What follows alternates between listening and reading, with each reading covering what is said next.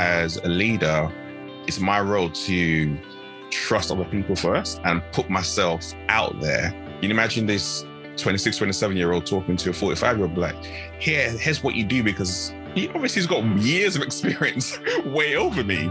But I looked at them like, well, how can I build relationship with that person? Yes, I'm in theory their leader, but we're working together. So my question used to be like, what can I do to help you grow? Hey everyone, thanks again for joining me on another episode of Emotional Optimism.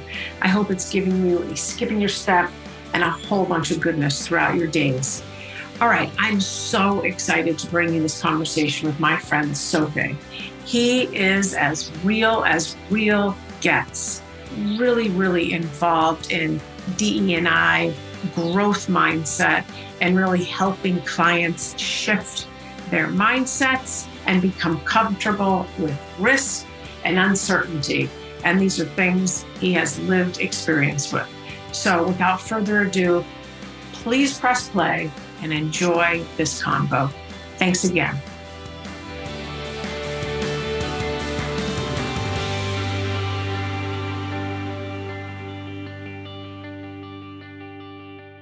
It's great to see you. Thank you for being here a second time.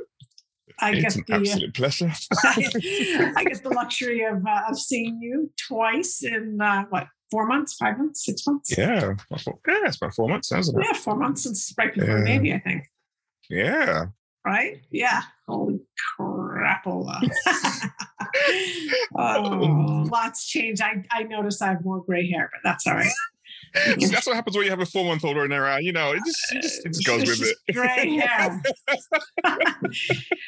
She's not even running around yet. Just wait. It's the almost 3-year-old that's giving me the gray hair for sure. Ooh, okay. In the best of ways, and also like the most challenging of ways. See, that's the good thing about kids. They teach us a lot about ourselves. Don't they? Yeah. We'll definitely learn a lot. They teach us how to be parents. I mean, I'm not looking at any handbook. I don't believe in handbooks. Every child's different. Yeah. Every single child is different. So you need to go with their vibe and their feelings. And that's how you respond to them, rather than trying to be like, oh, it's one size fits all. That never works with kids. I mean, I've got two of them and same household, two completely different personalities. So yeah, exactly. And by the way, they can figure you out. Like they know how to play the system. That's what I'm learning. That is what I'm learning. So anyway, it's a joy to have them, and just great to see you again. So let's start with like who you are. How did we meet? Let's go there. I mean, we met. You were running a panel that I was on. I was running a panel. Yeah, I was doing a panel. Was it this year, last year? I don't remember. I think it was. It's all a blur.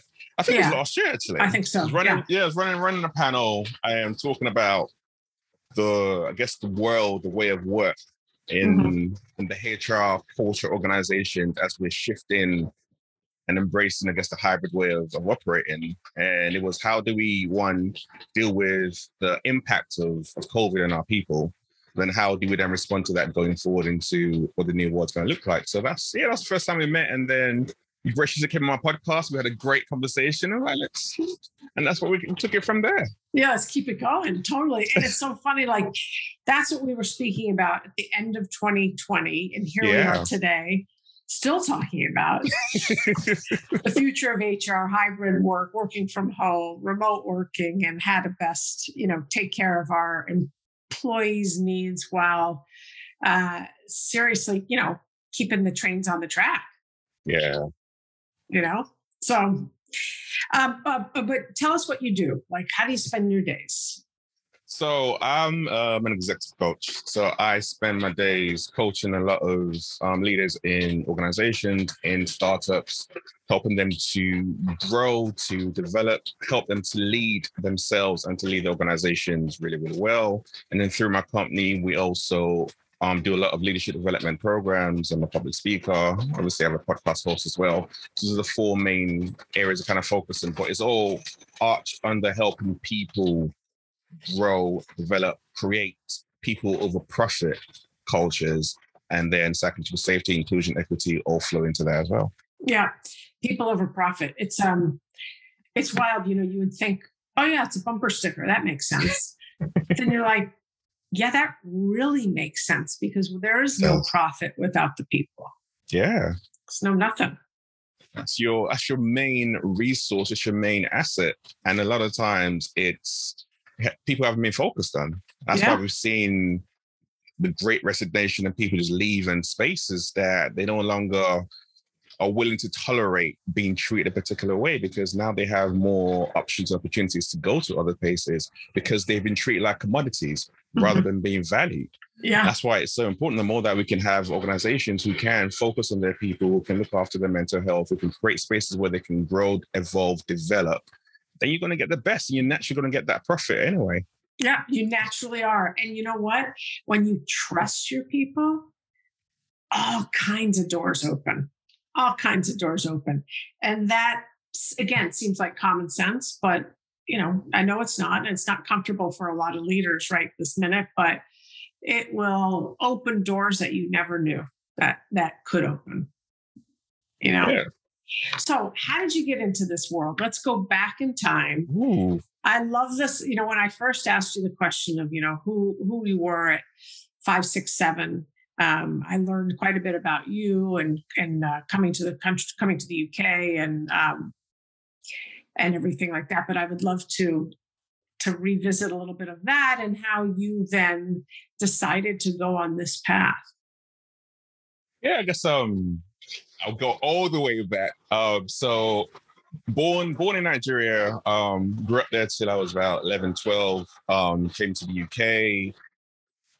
And I was, I guess, navigating as a teenager that balance between my culture and upbringing in Nigeria and my culture and upbringing in the UK. And throwing that mix together, plus I'm going to call it an increased hormone state as well of being a teenager. It was not an easy space at all. But around about, I guess, 15 is when I really had an awakening of self-awareness, because I found that even though externally I had friends around me, I was in the in crowd, I was in the popular crowd, I wasn't really happy. And I started to ask myself certain questions, right? Why wasn't I happy? And it was primarily came down to the fact that I was living a life to please other people and behaving in ways that were not aligned to my true inner self, my true inner character. And at that age, I was like, I can't keep on doing this. One, I need to understand, are those I have around me, are they real friends or just acquaintances? And if they are just acquaintances, well, am I wasting my time and breaking my back and changing who I am and going home and just feeling so down on myself to please them? I might as well be authentic and live into who I truly want to be, both on the outside and the inside, so they're both aligned. And then my real friends will be around me and the wrong ones won't be. And I say that now very, very easily. When you're young at that point in time, it was not an easy conversation to have with myself. I mean, I had some slow jams in the background. I was in my room, I was writing, I was journaling, going through that. But I knew that something had to change and something had to shift. And I was like, if I'm going to lose people around me, I'm going to lose people around me. And that's where the real understanding of, I guess, self-awareness, mindset, which is that one of my primary focus really, really came about for me. And from then on, I made a decision that I'm going to try as much as possible, not to live for others, but to live for myself. I mean, from 12 to 15, I already navigated different instances where in the UK, for example, we have something called the National Front, which is a bunch of, I guess we can call them like neo-Nazi kind of groups. And I had to deal with those groups going to school. So we had instances where you come outside of school and they were there hanging around, especially when I used to play a lot of sports, or we'll finish school late and they'll be hanging around waiting for the kids because there's no one around, teachers have kind of gone home, and they'll chase you, or you're having fights with this grown skinhead men because I was Black. So I was already dealing with that anyway. So I had all those layers of racism around me. I'm dealing with who I am at 15. And then I'm kind of like, well, all these experiences I've gone through so far have all been for a reason. And I can actually use them to help shape and grow me, or I can use them to make me angry and bitter. And this was kind of all the thoughts that were all coming together at 15 years old. So I grew through that. I grew through that stage and went on to university. At university, I met my wife, who's then my girlfriend. We were together for like 3 years at uni. Probably one of the hardest things to do, but also one of the moments that changed my life the most, because she challenged me in a way that I always say forced me to go from a boy to a man. I'm navigating being in that space. I'm navigating having a partner at university. I also had, I met a couple of people at university. We had a company that we set up. So we're a promotions house. We used to run like raves or hire out like a spot. We'll get some DJs in from London. People from all around town will come down. So it was good. We're making some real good money. But obviously, as you can imagine, the lifestyle and the nightlife, while balancing that, while having a partner, while at university, wasn't the easiest. I didn't make life easy for myself. But it was through that whole process that, again, that self-awareness from when I was 15 was really, really with me. And I kept to kind of ask myself, like, you can easily stray, you can easily act and present yourself in a particular way, and that will work really, really well with a crowd. But are you being true to yourself, number one? And number two, are you being true to the person that you are with, which was my partner at the time? And the answer to those questions was no. So always having that inner self dialogue, ask myself those questions, really, really has helped to shape who I am right now. Because fast forward coming out of university, we got married straight out of university. We were like dead broke, like we were poor. We weren't even poor, we were poor, because we had like so many red letters coming at us, people wanting like to pay for this bill and that bill and this debt and all that kind of stuff to deal with. So it was one of the hardest instances of my life, because as a man, as someone who prides himself on like providing for your family and being there, I was failing at it. I mean, I was trying to navigate, but fresh out university, middle of the recession, the roles I had lined up had all been cancelled. And then obviously we had our son at that point in time as well. So my wife wasn't working. So I had a little boy, my wife's not working. I'm trying to find a job. And it was really, really difficult. But it pushed me in a sense that every time I look at my wife, I used to say to her, we're going to get out of this. We're going to get through this. I don't know how, but I said this the last time, my faith has always been something that I've really been able to hold on to all the way throughout. Even from when I was 15, it was that conversation with God that actually brought about me changing my approach to things. When I was at university, it was exactly the same. When I was married and we just started out and we're going through that, it was exactly the same. I was like, Lord, I don't know how we're going to get through this, but I know this is not our story, and our lives are going to improve, our lives are going to get better. And it eventually did. I mean, I navigated into the corporate space. I studied economics at university with the hope of that would allow me to go into anything I wanted to do. And it did. I went into economics, and then I did finance for a couple of years. And then I went into like the commercial side of things with a mixture of doing a lot of project management, running SAP and IT projects. And from a very young age, I was put into positions where I was leading people who were like 12, 15, 20 years older than me. And I had to, I guess, learn how to lead them. And earlier on, we're talking about what trust looks like.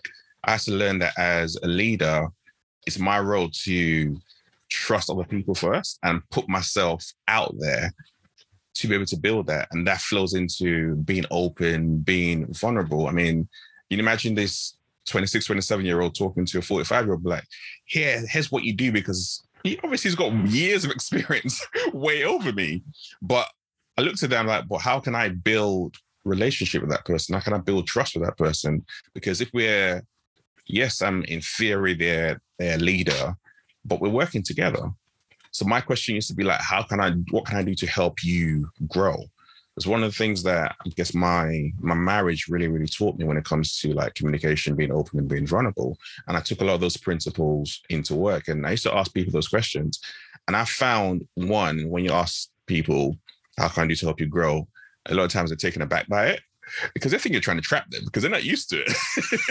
Because it's like, ooh, what are you trying to find out? Am I going to say something to you? You're going to get me sacked or fired or something like that? But then when it started to get to know you and I started to share a little bit about myself and my story, they realized that actually I was genuinely interested in them as people. And the more I got to know my people, the more I got to understand what their drivers were, what their motivators were, what they were doing, not just inside of work, but outside of work, the more I was able to create opportunities for them.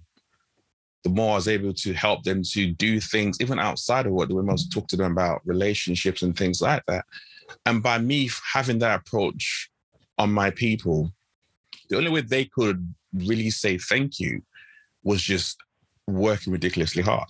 Mm-hmm. And they gave back so much that all the different projects I was running was like 8-9 figure returns for the organization. And that goes back to what I was saying earlier on. If you look after your people, naturally speaking, you get the profit back. And it's those kind of, that ethos I took into the different companies I worked for. I've been fortunate enough to work in a couple of continents and a couple of countries and companies all around the world. It was the same thing I saw. Just investing in people and developing the people I was surrounded by made such a massive difference. I'll have conversations with like senior directors, I have conversations with VPs, and I'll help them to develop and help them to grow and help them to lead. But that was not my main role. That was just something I did in the side because I enjoyed having those conversations. I enjoyed seeing people navigate. I enjoyed changing the space and the culture I was around. And about probably things like 7 or 8 years ago now, I kind of looked around me and be like, I really wanted to change things. I had a conversation with my son, who was excited to come and work where daddy works. And I wasn't excited about that conversation at all. Because I'm like, when I look back over my career, yes, I've been fortunate to get to where I got to, and there's so much more that was ahead of me. But it hasn't been easy. I had dealt with racism, I dealt with bullying, and every single place I'd worked in, I've been one of one. And these were multi-billion organizations, global organizations, yet I was very, very lonely. I was in spaces that I fitted into were spaces I didn't belong in. That's why any opportunity I got, like, oh, you can work from home, we're running a pilot scheme, like, yeah, I'm gonna do for it. So when I led teams, I was working from 2 days a week from home because I wanted to be at home, because as much as I enjoyed being at work and being my people, the whole culture wasn't really suited or created for me. And I wasn't always comfortable in that. I tried to, but it just felt fake, and I really didn't like that at all. So that conversation with my son, looking around, wanting to change things, having other conversations with people I was mentoring and in my wider network, I was like, what would it look like if I stepped out of the corporate world and then really started to work for myself? At that same time, I was, approached about stepping into like directorship, 6-figure salary, all that kind of stuff. Things that I'd worked my career the way up to that point to get to. And I turned it down. Like I said, faith, I just had that conversation with God around a time, like, when you think about your future, is this really what you wanted to do? I was like, no, it isn't, but the money's good. The title's good. And I have nothing I'm really, really going into. And it's like, just distrust me like you've always have done. So I had a very interesting conversation with my wife around the thoughts I was having. We made a decision together. I turned that one down and literally left my work with nothing and I started my own company. And I started became a consultant, and that allowed me to go into different spaces and places to just see what their cultures were like and understand a little bit better.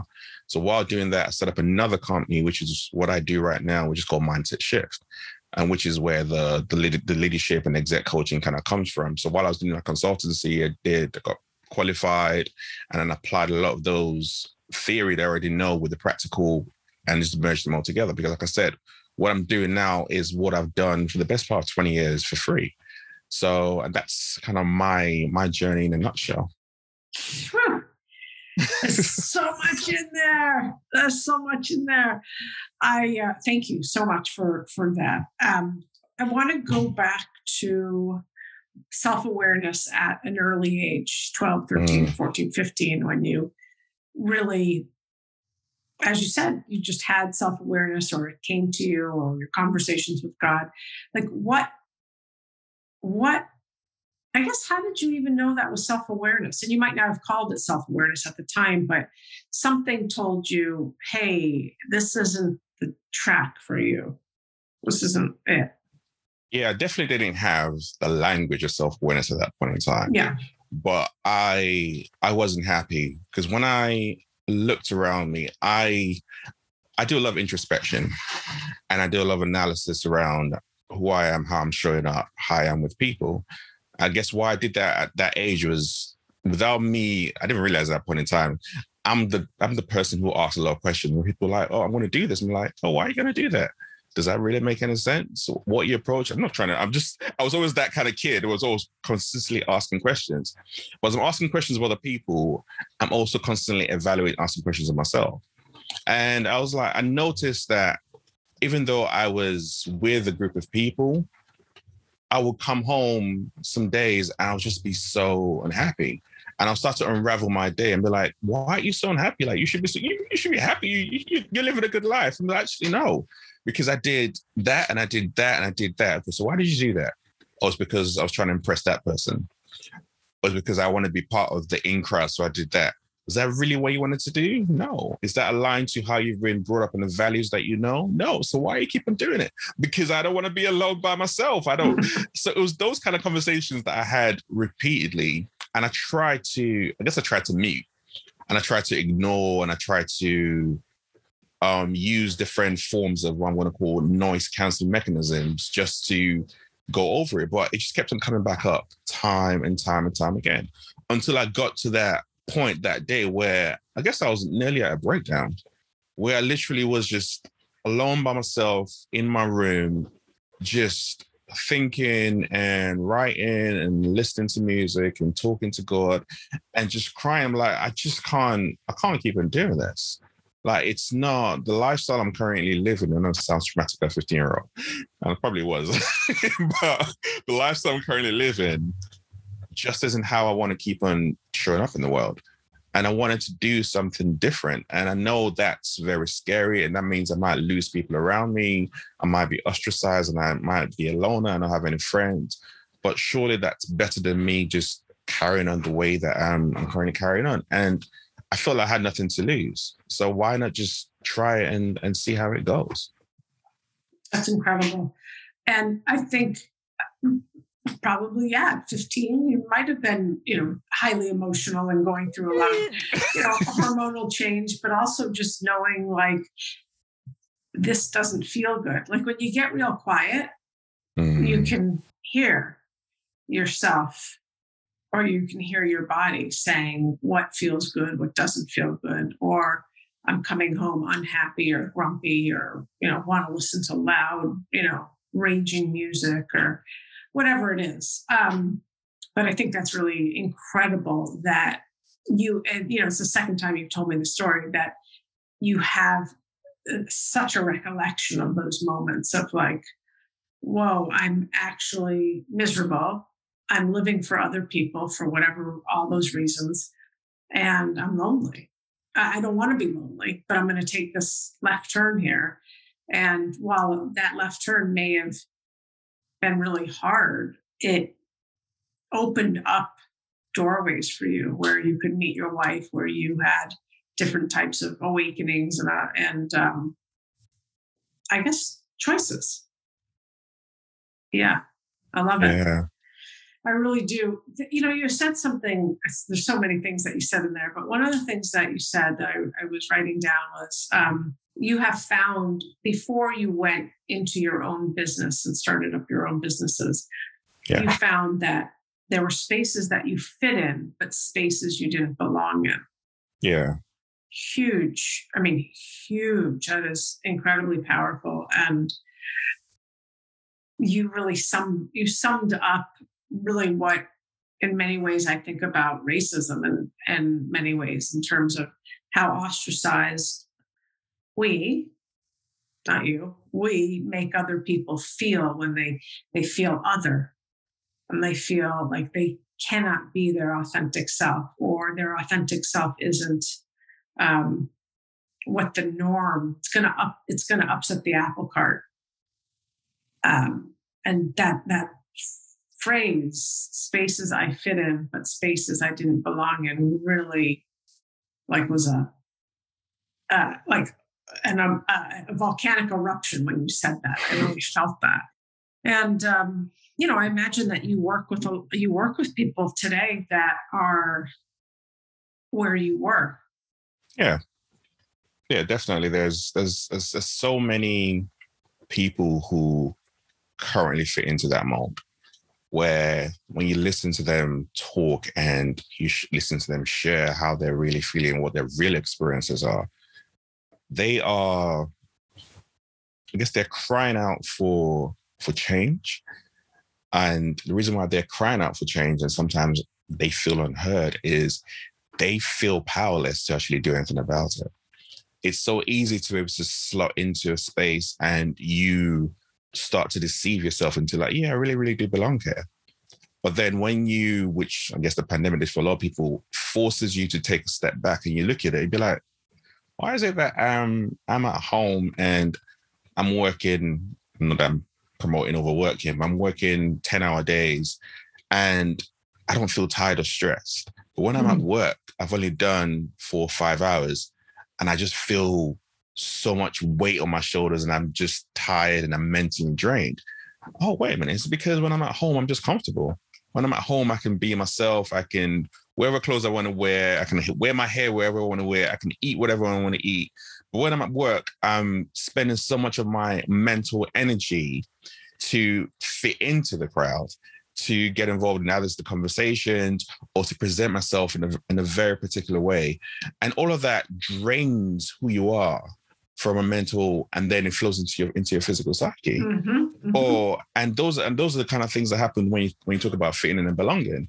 When I'm at home, I belong. I'm at peace. I don't have to worry about anything. And therefore, I don't have that energy to deal with. And therefore, I can utilize my full mental capacity to do the best work I can possibly do. But I don't need to pretend to anyone. I remember I'm not a very big drinker. But at work, obviously you go out and you do all of that. And I was very, very insistent, okay, I might go out, but I'm not going to drink. And I remember so many times, and one reason why I stopped doing it is most people spend the night trying to convince me that I need to drink. I'm like, no, I can still have fun, which I do. I can have a laugh, which I do. I can get involved in conversations, which I do really, really well. But I don't need to drink. They're like, no, but that's what we do. I'm like, that's what you do. I don't need to conform to the way that you live or you operate or what gives you joy, because I know what gives me joy. Being around you in this environment is okay for me. I don't need to do something else just because that's how you see it done. And it got to the point where I'm like, just stop asking me. Just let's get out and enjoy our nights. But it's things like that. Or if you look at, I remember when I used to have Muslim colleagues in my team, and I ensured that we didn't run any meetings, particularly on Fridays, because of them.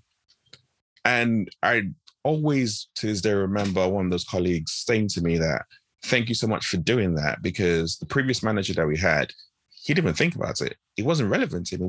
It didn't even cross his mind. And there were times when I had to miss key meetings because I had prayers to go to, and I chose to go to my prayers. And not once did he ever stop to ask, why are you missing for this meeting? There are times he even got me when he went to HR and he got me in trouble and they had to explain it to him. And he never had a direct conversation with me. It's things like that you don't necessarily think about when you're talking about fitting in and belonging. So when we then cascade into the world that we're living in now, and you're wondering why people don't completely want to go back into work, why people want to be at home. And that's either from a race perspective, from a gender perspective, from other intersectionality perspective. It's because the environments that they have operated in, they fit into those environments that they not belong in. Now they're at home in environments that they belong in. They don't want to lose that. Yeah. It's super powerful. And as complex as it is, it's so simple too.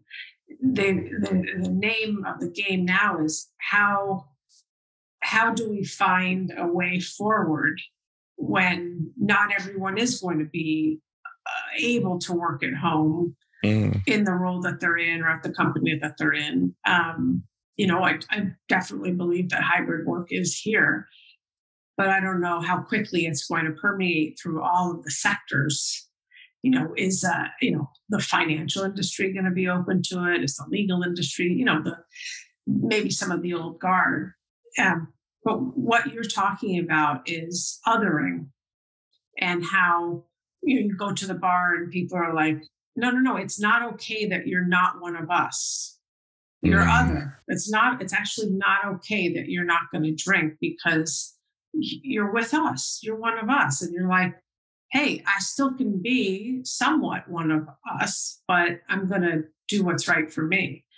I think that there's a lot of, obviously that's called peer pressure, but there's a lot of fear behind that, where I feel like we need to get so much better at just accepting, being neutral about it. Cool.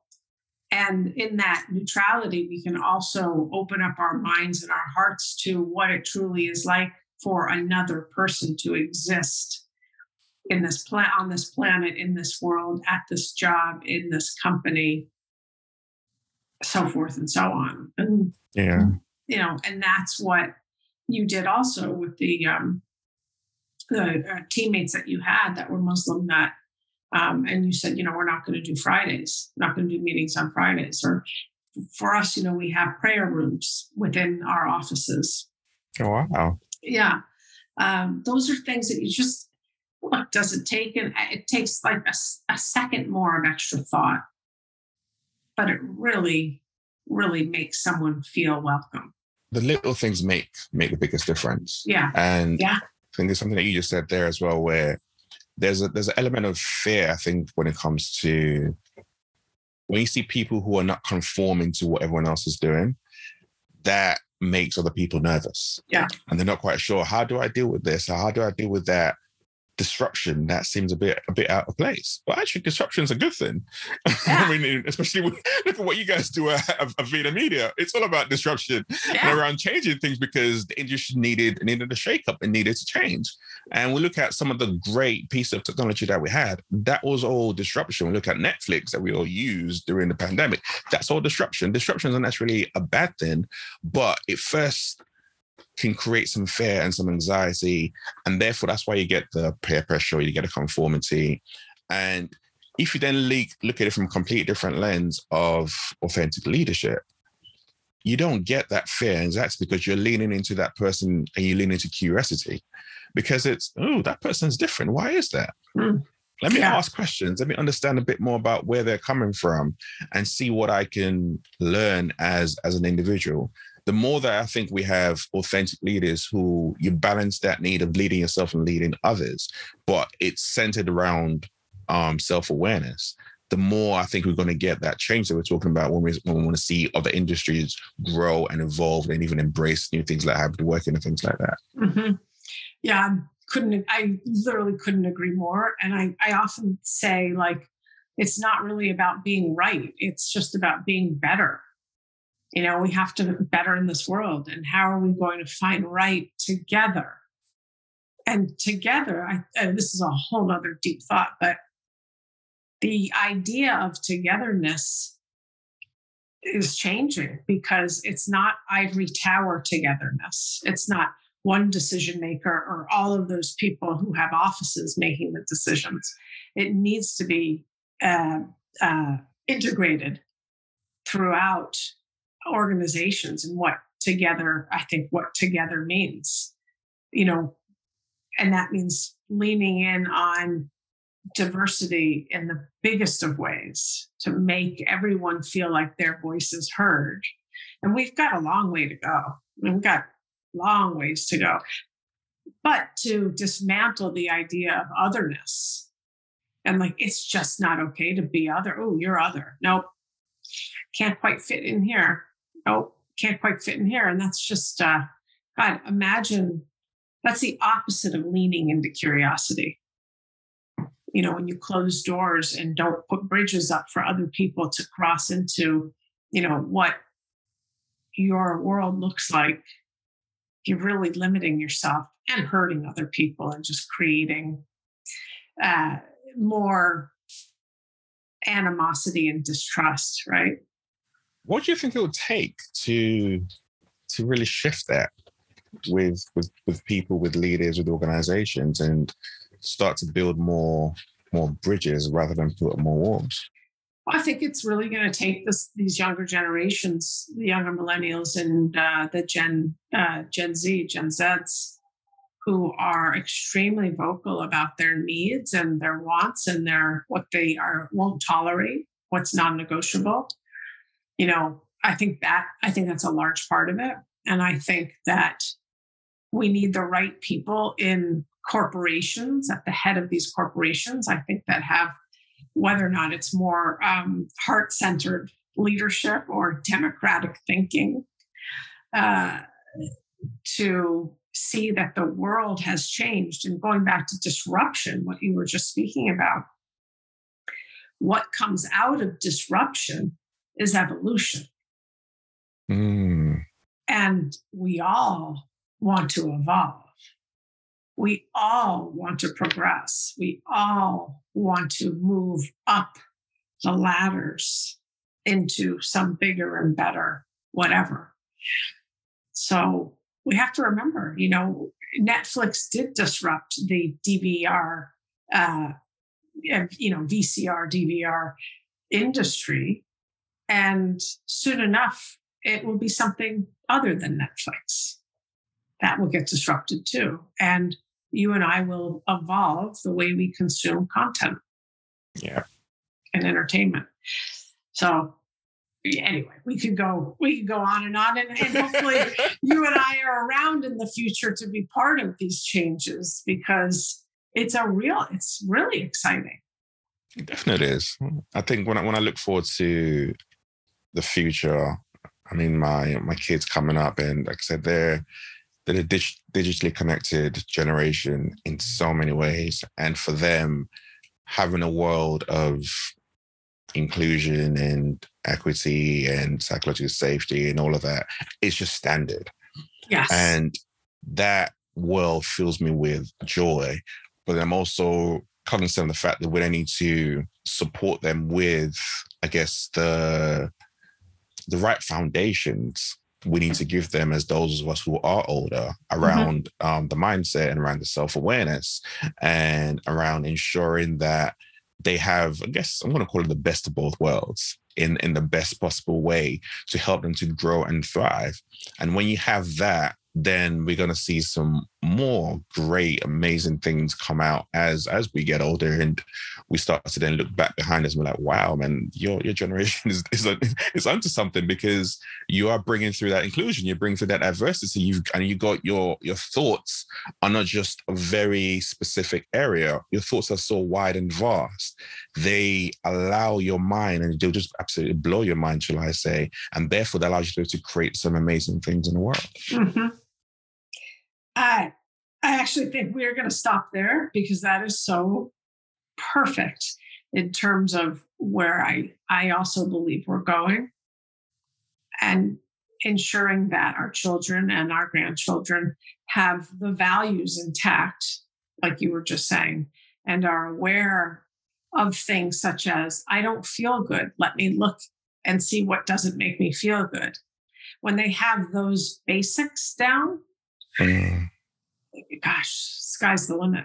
And boy, will they go beyond the sky. I have all the faith in the world. They will take us. Yeah. Thank you so much for being here. And thank you for sharing. I could talk to you forever. I really could. Thank you for having me. Hey, everybody. If you want to start a podcast, or you have a podcast that you want to get up and running, please reach out to my team at onairbrands.com. That's onairbrands.com. They're the best.